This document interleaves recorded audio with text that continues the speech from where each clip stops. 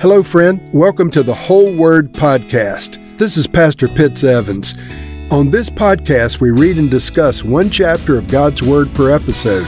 Let's go now to the Bible and see what the Lord has for us today. John chapter 4. The Pharisees heard that Jesus was gaining and baptizing more disciples than John, although in fact it was not Jesus who baptized, but his disciples. When the Lord learned of this, he left Judea and went back once more to Galilee. Now he had to go through Samaria. So he came to a town in Samaria called Sychar, near the plot of ground Jacob had given to his son Joseph.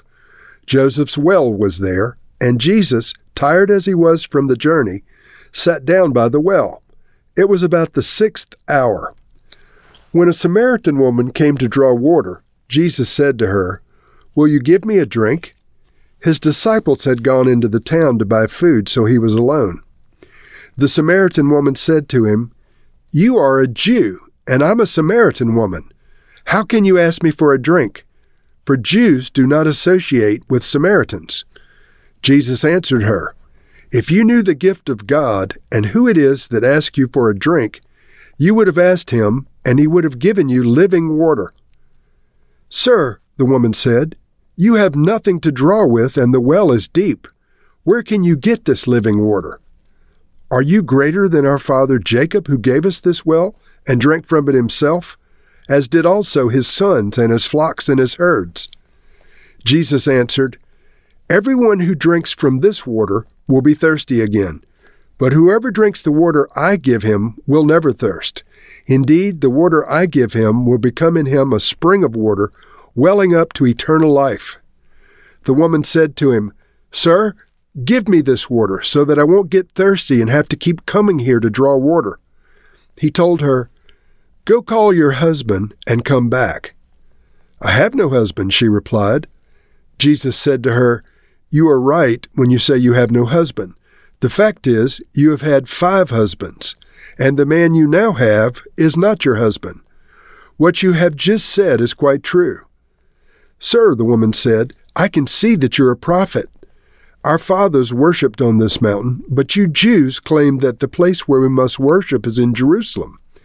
Jesus declared, "Believe me, woman, a time is coming when you will worship the Father neither on this mountain nor in Jerusalem.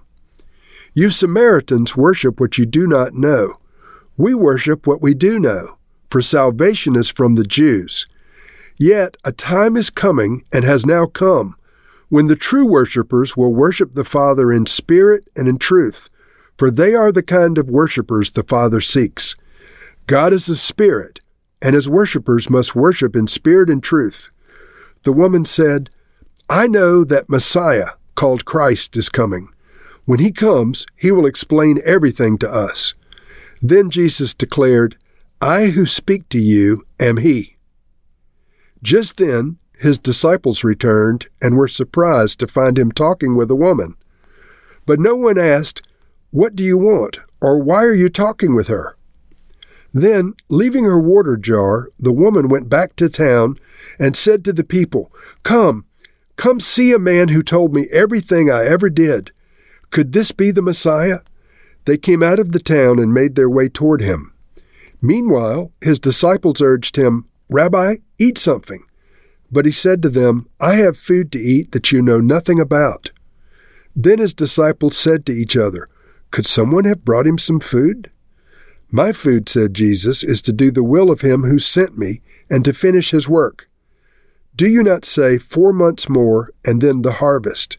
I tell you, open your eyes and look at the fields. They're ripe for harvest.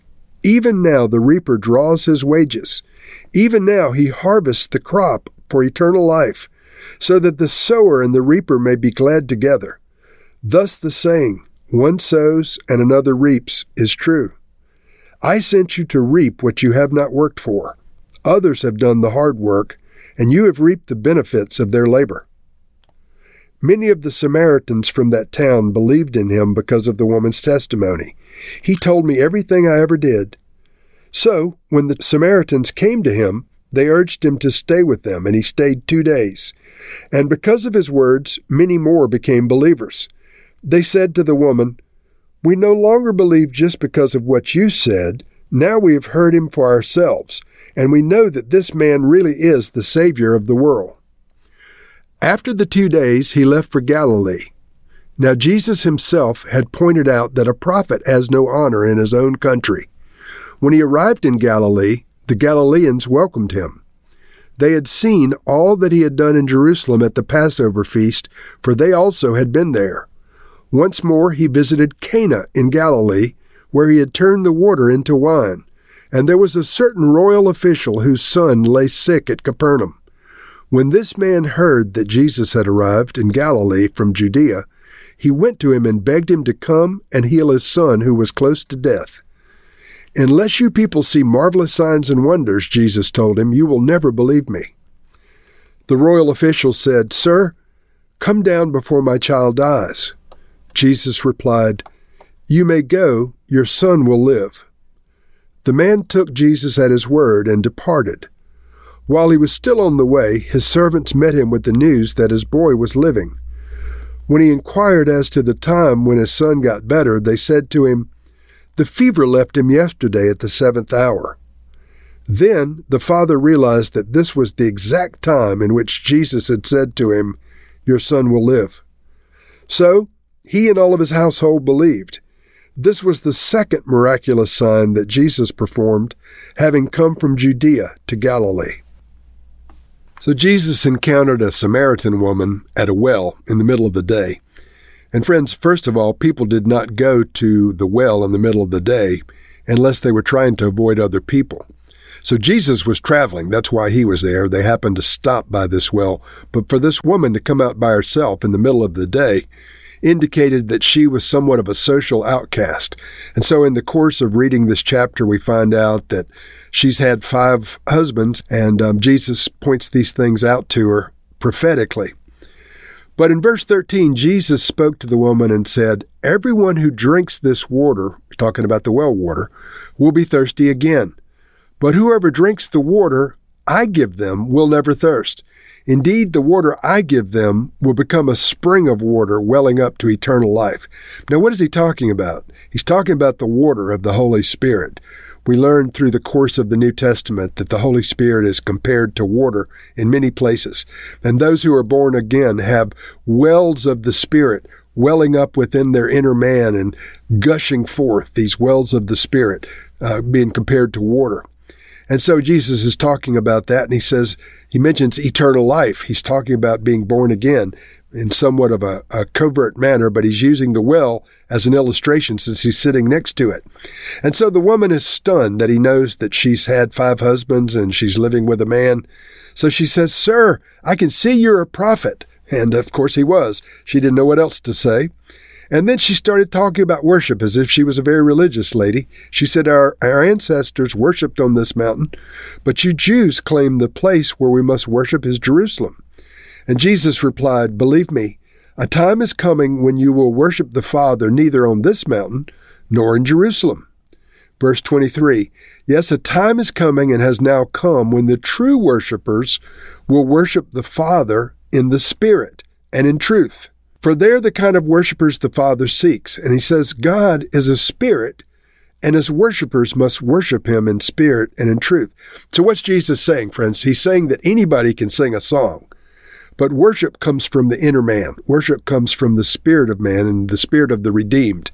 Anybody on earth who has a voice can sing a song.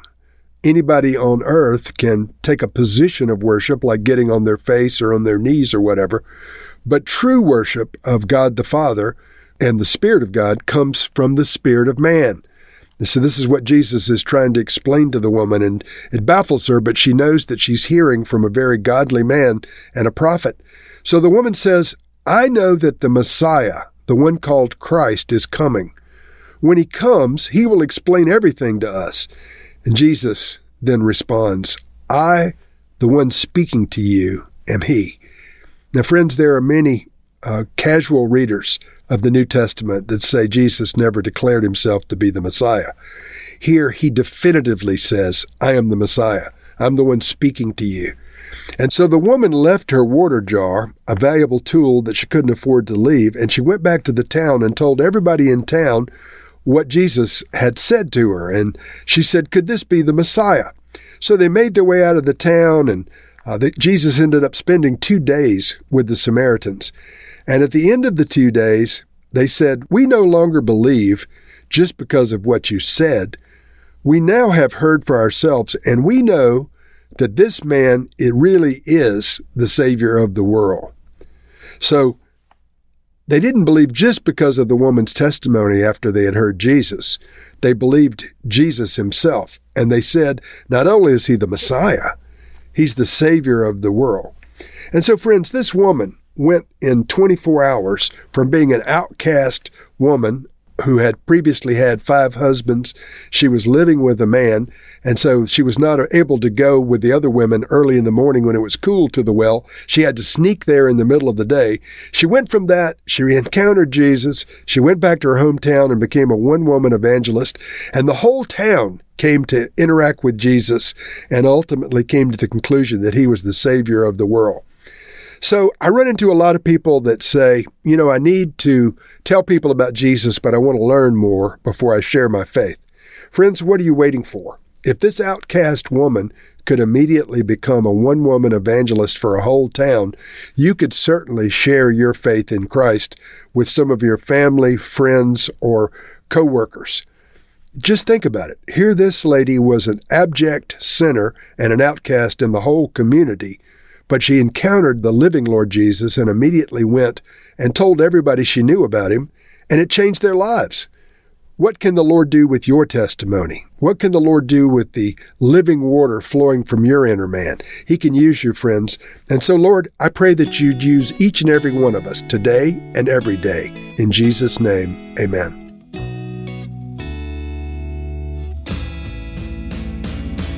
Thank you for listening to this episode of The Whole Word. It was brought to you by Whole Word Fellowship and the Northern Virginia House of Prayer. If you were encouraged, please share our podcast with your friends. We'd also appreciate it if you'd hit subscribe in your favorite podcast app and take a few moments to write a review. If you'd like more information on our church and our ministry, you can go to wholeword.net or wholewordpodcast.com for more information. Thank you again, and may the Lord Jesus bless you today and always.